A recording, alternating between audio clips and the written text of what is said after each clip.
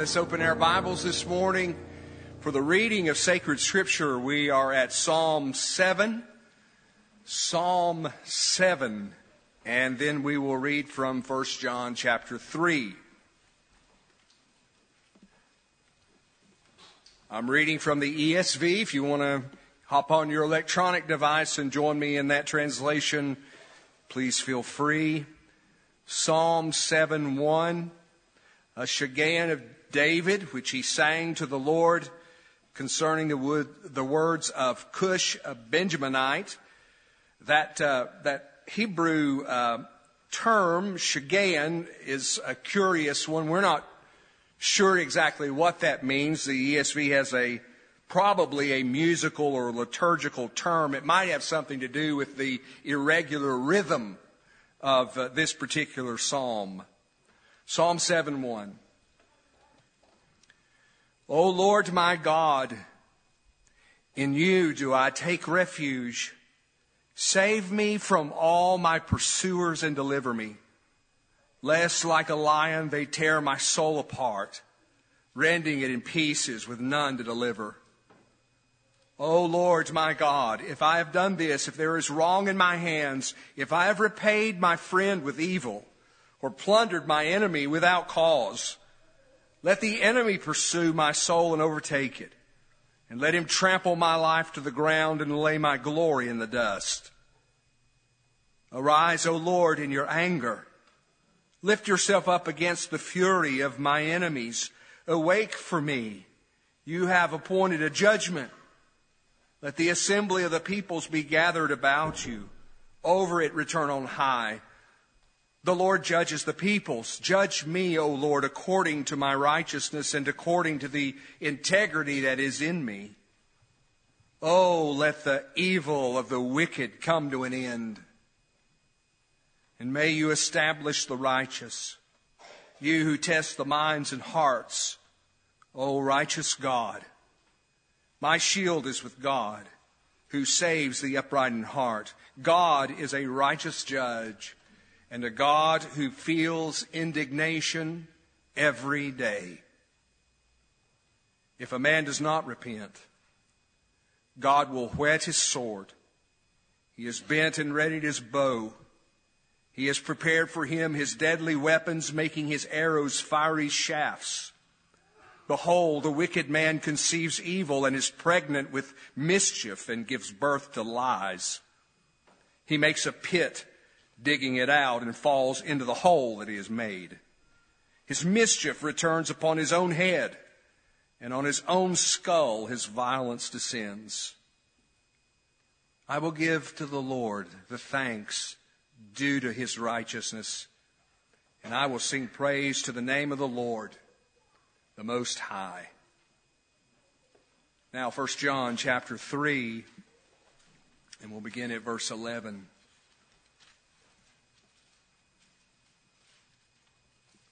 1 John 3:11, for this is the message that you have heard from the beginning, that we should love one another. We should not be like Cain, who was of the evil one and murdered his brother. And why did he murder him? Because his own deeds were evil and his brother's righteous. Do not be surprised, brothers, that the world hates you. We know that we have passed out of death into life because we love the brothers.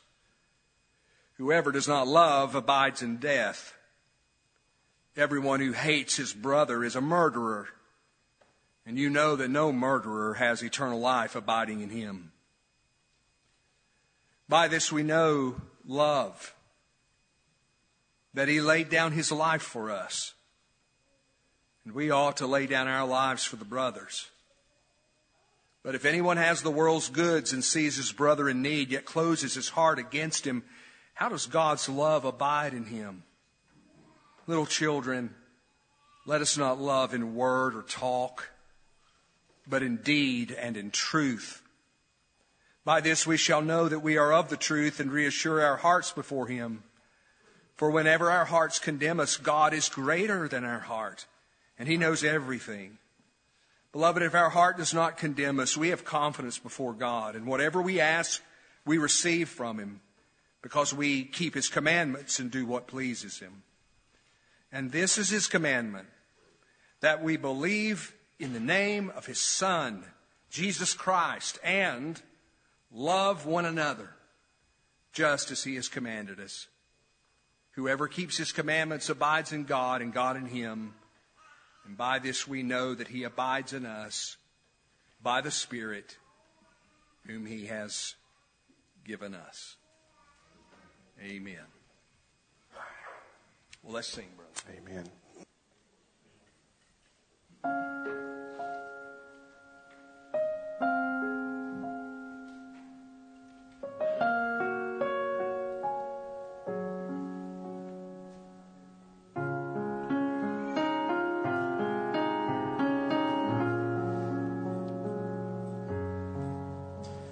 Once we all stood as captive slaves, the bonds of sin and death our chains. But he with blood our freedom bought. It was finished on the cross. Yes, it was finished on the cross.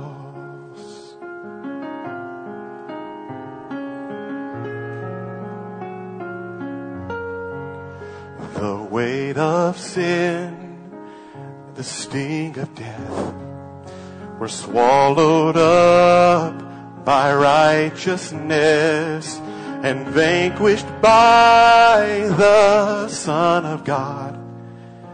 It was finished on the cross.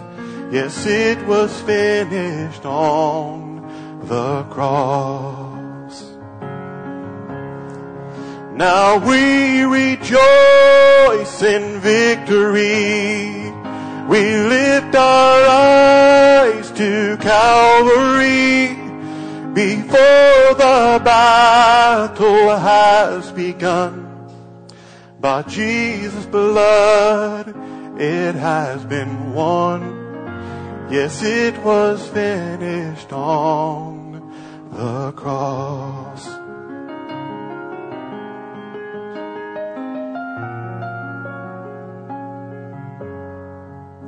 And while our hearts have turned from sin, this flesh is waging war within. Though sin remains, our guilt is gone. It was finished on the cross. It was finished on the cross. Now we rejoice in victory. We lift our eyes to Calvary. Before the battle has begun, by Jesus' blood it has been won. It was finished on the cross.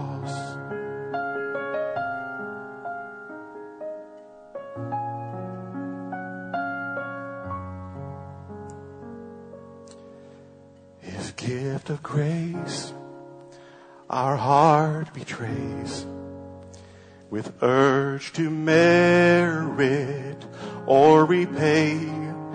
We need not live to pay the cost. It was finished on the cross. Yes, it was finished on the cross. Now we rejoice in victory. We lift our eyes to Calvary. Before the battle has begun, by Jesus' blood it has been won. Yes, it was finished on the cross.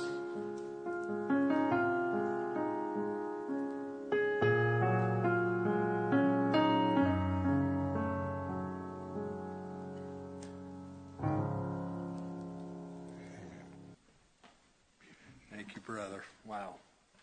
So beautiful, such truth.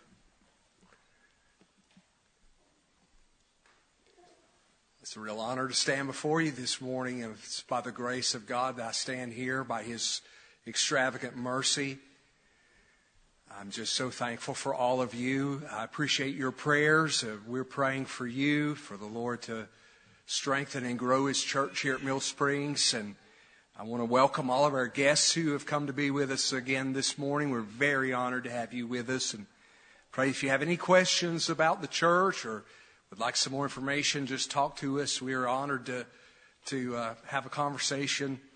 You're among friends here.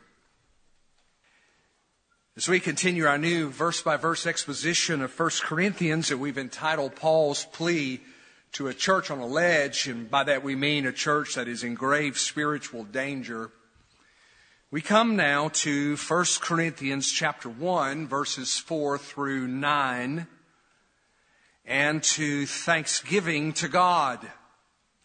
Now, isn't it interesting how the Lord works? We started this series some time ago and had no plans of arriving at this text, the week of Thanksgiving, but here we are. And you would think, well, you planned it this way. I did not plan it this way. It is how the Lord worked it out, and we give Him the glory for it. Thanksgiving to God is our title this morning, and 1 Corinthians 1, 4 through 9 is our text. As we think about Thanksgiving, there is no denying that we live in a grievously thankless world. I read this post yesterday morning from a Christian man named Graham, who leads up England's London City Mission. Here's what he wrote.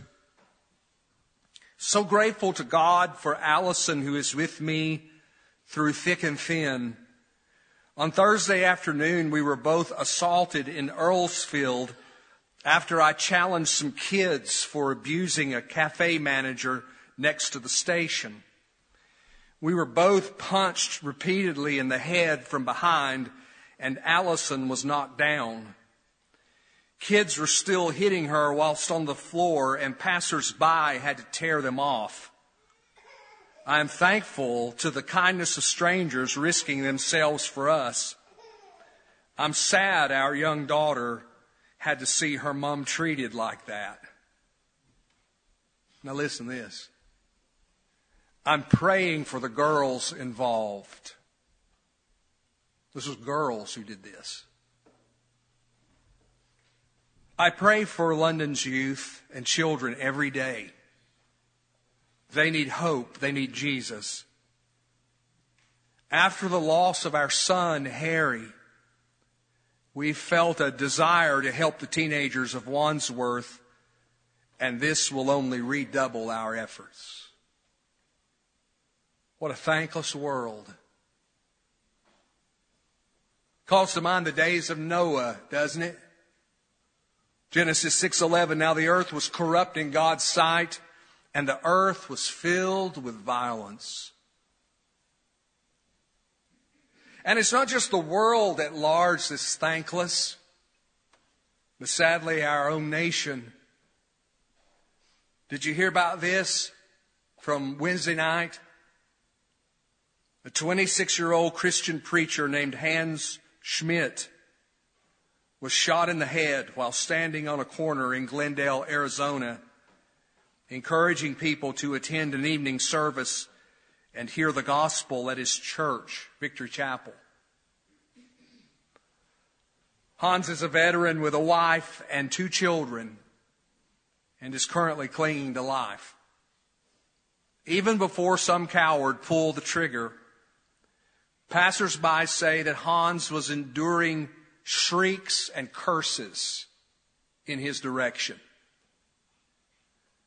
These eyewitnesses also say that following Christ's example, he never raised a fist or uttered a word against those who insulted him. Please pray for Hans. And here he is. I think we have a picture of him with his wife and one of their 2 children. You know, I do want us to stop a second and pray for this man. I don't know him, but he was standing out on this corner preaching, which is your legal right to do that, and was being shrieked at and howled at, and then somebody pulled out a gun and shot him in the head. Father, we pray for this man, Hans. We don't know him, of course, but his story now has swept across the country. We pray for this man, Lord. As we checked this morning, he seems to still be clinging to life. We pray for him, and we pray for his wife and for his 2 children. God, you can bring good out of this, whether Hans recovers or whether you bring him home to yourself. You will bring glory to yourself through it. We pray that this might raise up an army of gospel preachers who, if people won't come in here, will go out there. Please, Lord, we pray for Hans and his family, your mercy. In Jesus' name, amen. Our world may be thankless. Our nation may be thankless. But let's not let our church, Mill Springs, be thankless. You say, well, we've had our problems. It's been a difficult year. It's been a painful year. Granted. But we love this church, don't we? We pray for this church. We earnestly desire the absolute best for this church. We're willing to sacrifice for this church. And we're willing to suffer for this church. Let's take our cue then from the Apostle Paul with the church at Corinth. Because Corinth definitely had problems, right? Enormous problems. As we've talked about, they had factions in the church. Personality adulation in the church. I like this leader, I like this one. Gross immorality in the church. Class divisions between the haves and the have-nots in the church. Members taking members to court. Confusion over marriage. Controversy over food. Conflict involving women in worship. Abuses of the Lord's Supper. Misuse of spiritual gifts. And on and on and on went the problems. Yet as Paul writes this problem church, among the first words out of his mouth are words of thanksgiving. Thanksgiving to God. Now why? Well, let's listen why. Let's look at verse 4. He has greeted the church in the first 3 verses. Now he says this. I give thanks to my God always for you, because of the grace of God that was given you in Christ Jesus, that in every way you were enriched in Him, in all speech and all knowledge, even as the testimony about Christ was confirmed among you, so that you are not lacking in any gift as you wait for the revealing of our Lord Jesus Christ, who will sustain you to the end, guiltless, blameless, in the day of our Lord Jesus Christ. God is faithful, by whom you were called into the fellowship of His Son, Jesus Christ our Lord. This is a stunning thanksgiving to God. Let's see if we can understand it. I give thanks to my God always for you, he says. Don't you appreciate how Paul puts what causes thanksgiving in his heart before he puts what causes pain in his heart about the Corinthians. He'll come to the pain starting in verse 10 where he says, I appeal to you therefore, brothers, by the name of the Lord Jesus Christ, that you all agree and that there be no divisions among you. That's the pain that he's coming to it. We'll hear it next week. But first, he puts what causes thanksgiving in his heart. What causes praise. What causes him to have hope for them. And he does this in hopes, I think he does this in hopes of appealing to their better selves. There's wisdom here, brothers and sisters. I give thanks to my God always for you. Now why? Because, he says, of the grace of God that was given you in Christ Jesus. Do you hear where the initiative is? It's in God, isn't it? I give thanks to my God always for you because he gave you grace. And that grace was given you in Christ Jesus. Now notice, he's not thankful for what they're doing presently as a church. What they were doing as a church in the present was shameful. Rather, he's thankful for what God has done for them historically in the past as a church. Namely, he has given them his grace in Jesus Christ. He has given them unwarranted kindness, unmerited favor in Christ Jesus. As one commentator put it, this looks at the past. Their salvation, when God justified them by undeserved and unrepayable love and mercy, forgiving their sin through the work of his Son. That's verse 4. Verse 5. That in every way you were enriched in him. Now, he's talking here about spiritual enrichment. They were spiritually blessed and enriched. How? In all speech and all knowledge. Oh, the speech and knowledge gifts. Now, these were especially prized by the Corinthians. They loved speech. They loved to articulate knowledge. And they had been given, spiritually gifted with a marvelous ability to express their knowledge fluently and effectively.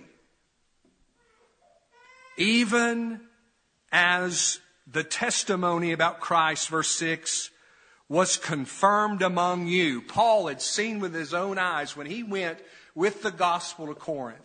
He saw God confirm his testimony, his witness to Christ, and establish that testimony and witness in the minds and the hearts and the lives of the Corinthians. He had seen God powerfully confirm to them the good news about Jesus, that it was indeed the truth.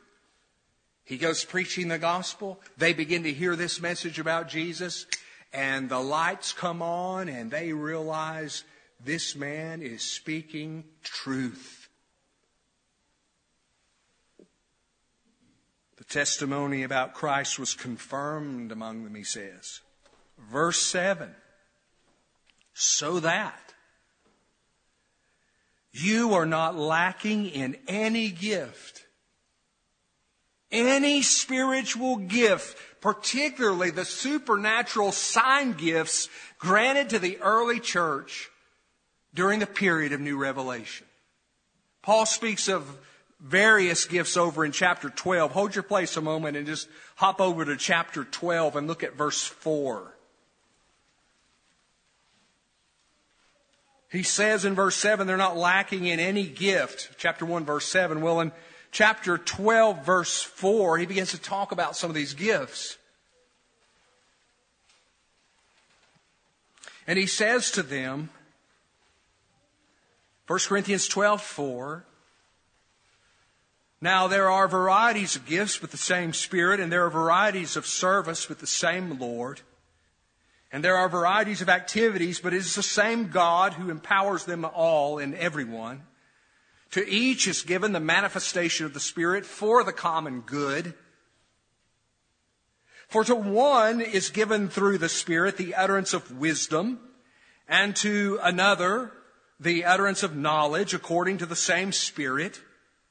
To another faith by the same Spirit. To another gifts of healing by one Spirit. To another the working of miracles. To another prophecy. To another the ability to distinguish between spirits. To another various kinds of tongues. To another the interpretation of tongues. All these are empowered by one and the same Spirit, who apportions to each one individually as He wills.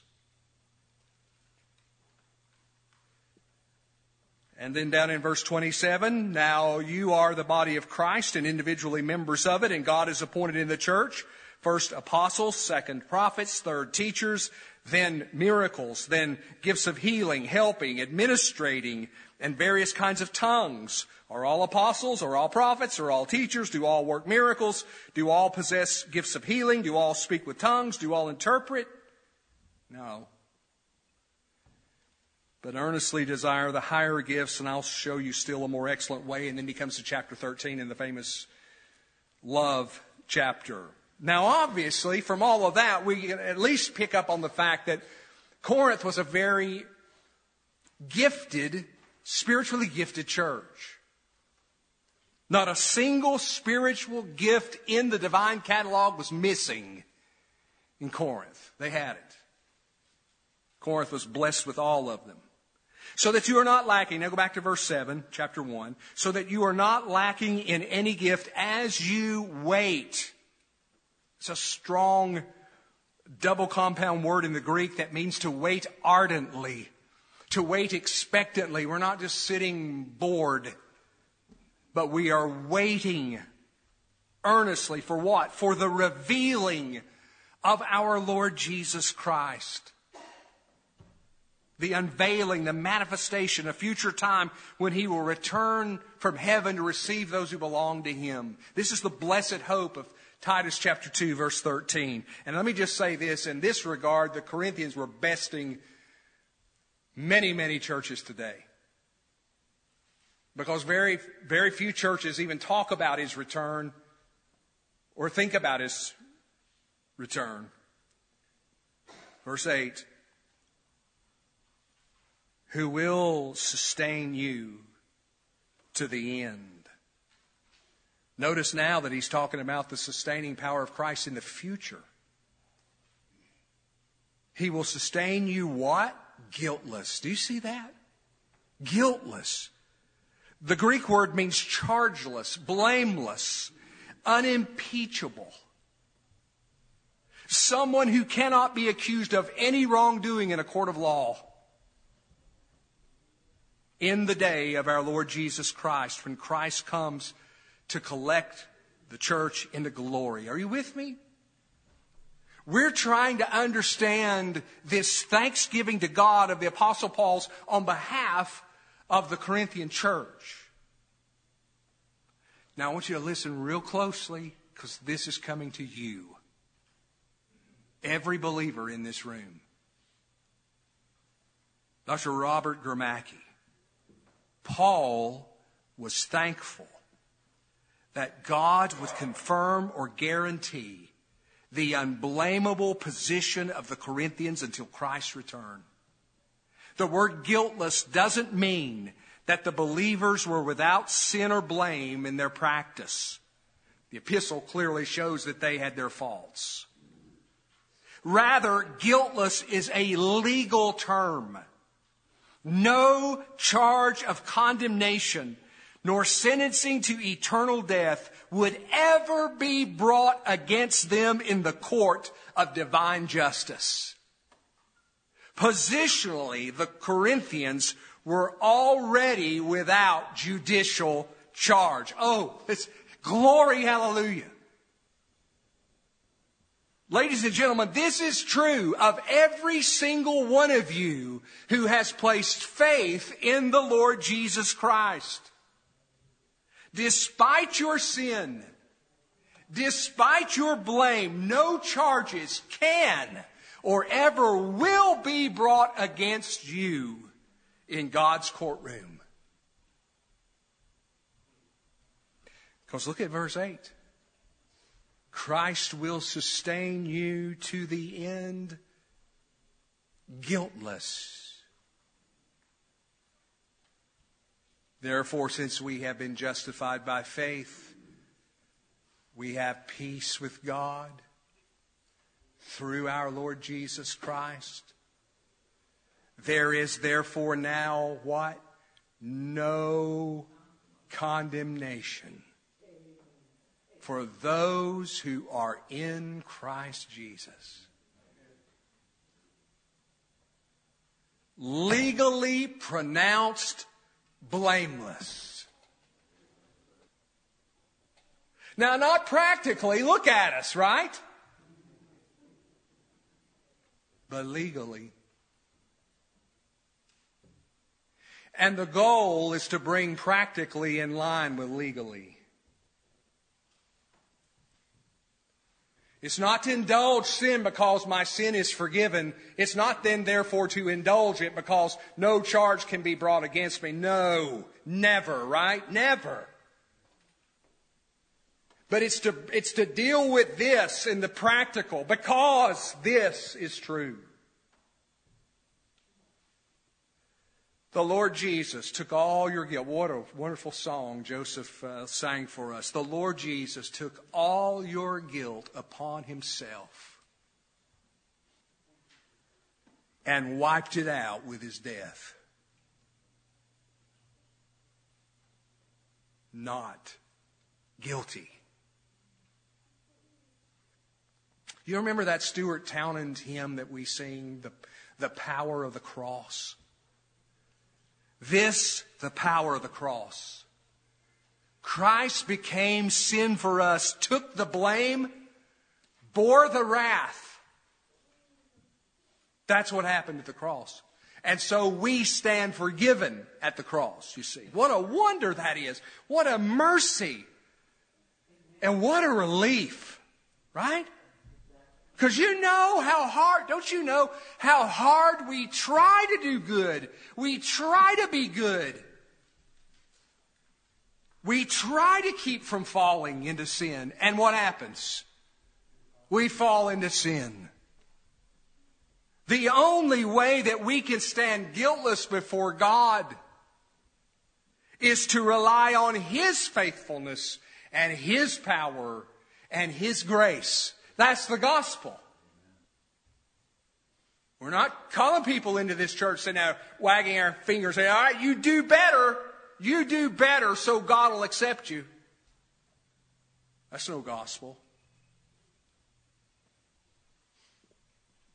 The only way we can stand guiltless before God is if we rely on what God has done in Jesus Christ on our behalf. Now, can you rely on that? Oh, yes, you can rely on that because look at our last verse, verse 9. Because God is faithful. He's certain. He's sure. He's trustworthy and His promises are secure. God is faithful. Do you see those words in your Bible? God is faithful. Now remember, he's writing to these unfaithful Corinthians. God is faithful, by whom you were called. Oh, there's that word again, kaleo in the Greek. There it is. We've seen it 2 other times already. If you'll look at verse 1, Paul called by the will of God to be an apostle. Verse 2, to the church of God that is in Corinth, to those sanctified in Christ Jesus, called to be saints. That word called means, as we've said before, authoritatively, effectively summoned. And look, God is faithful, by whom you were called into the fellowship, the common share of His Son, Jesus Christ our Lord. Now, brothers and sisters, do you see the reason why Paul can be thankful even for this problem-riddled church like Corinth. And he's not looking to them. He's looking to him. He's looking to God. God is the reason for Paul's confidence about the Corinthians. It has to do with God's faithfulness and God's power and God's grace. That's why he's so God-focused in these verses as he begins the letter of 1 Corinthians. Did you notice? Did you catch it? In verse 1, it's God who calls Paul to be an apostle. In verse 2, it's God who established the church in Corinth. In verse 3, it's God who's the source of the believers' grace and peace. In verse 4, it's God who's to be thanked for his grace. In verses 5, 6, 7, and 8, it's God who's enriched the Corinthians with all kinds of spiritual gifts and is going to confirm them and sustain them to the end. And in verse 9, it's God who's faithful. It's not them. God is the key to Paul's confidence about the Corinthians' future. And may I just say it? God is the key to my confidence about Millspring's future. And about our frail, struggling, weak, erratic members. Because that's the only kind of members we have here. You say, now you can't talk about us that way. I just did. Because I know you. And you know me. I can say the same, and I do say the very same thing about me. Weak, frail, erratic, inconsistent. Oh, I get so frustrated with myself sometimes. Please tell me you know your own heart well enough to be able to say the same thing about you. I can sure say it about me. We're about to come to this table right here, this communion table. You're not going to be able to see it, but I'm going to tell you, in my heart, I'm going to crawl to this table this morning. Because I'm all of those things that I just said. I'm not coming to this table because I'm worthy. I'm coming to this table because He's worthy. And He paid the price for my unworthiness. Covered all my sins. The saying is trustworthy and deserving of full acceptance, that Christ Jesus came into the world to save sinners, of whom Paul said, I am the foremost. God is our only hope. So, let's take our cue from the Apostle Paul with the church at Corinth and offer our own thanksgiving to God. Let's pray. Father, thank you for your rich mercy and grace in our Lord and Savior, Jesus Christ. Thank you that we have been given grace to see that we will never earn our way into your favor. That to think we can, even to try to do so, is to belittle what He did on the cross, is to insert ourselves in the middle of that work and think that we're going to add to it some way. How foolish. How blasphemous. Forgive us, Lord. We stand forgiven because of what Jesus did on our behalf. Oh, Lord, open up our eyes. Peel the scales off of our eyes to help us see that truth, that we may present thanksgiving, true thanksgiving, to you. In Jesus' name, amen. All right. I love you all. Go in the Lord's peace. Amen. We'll see you.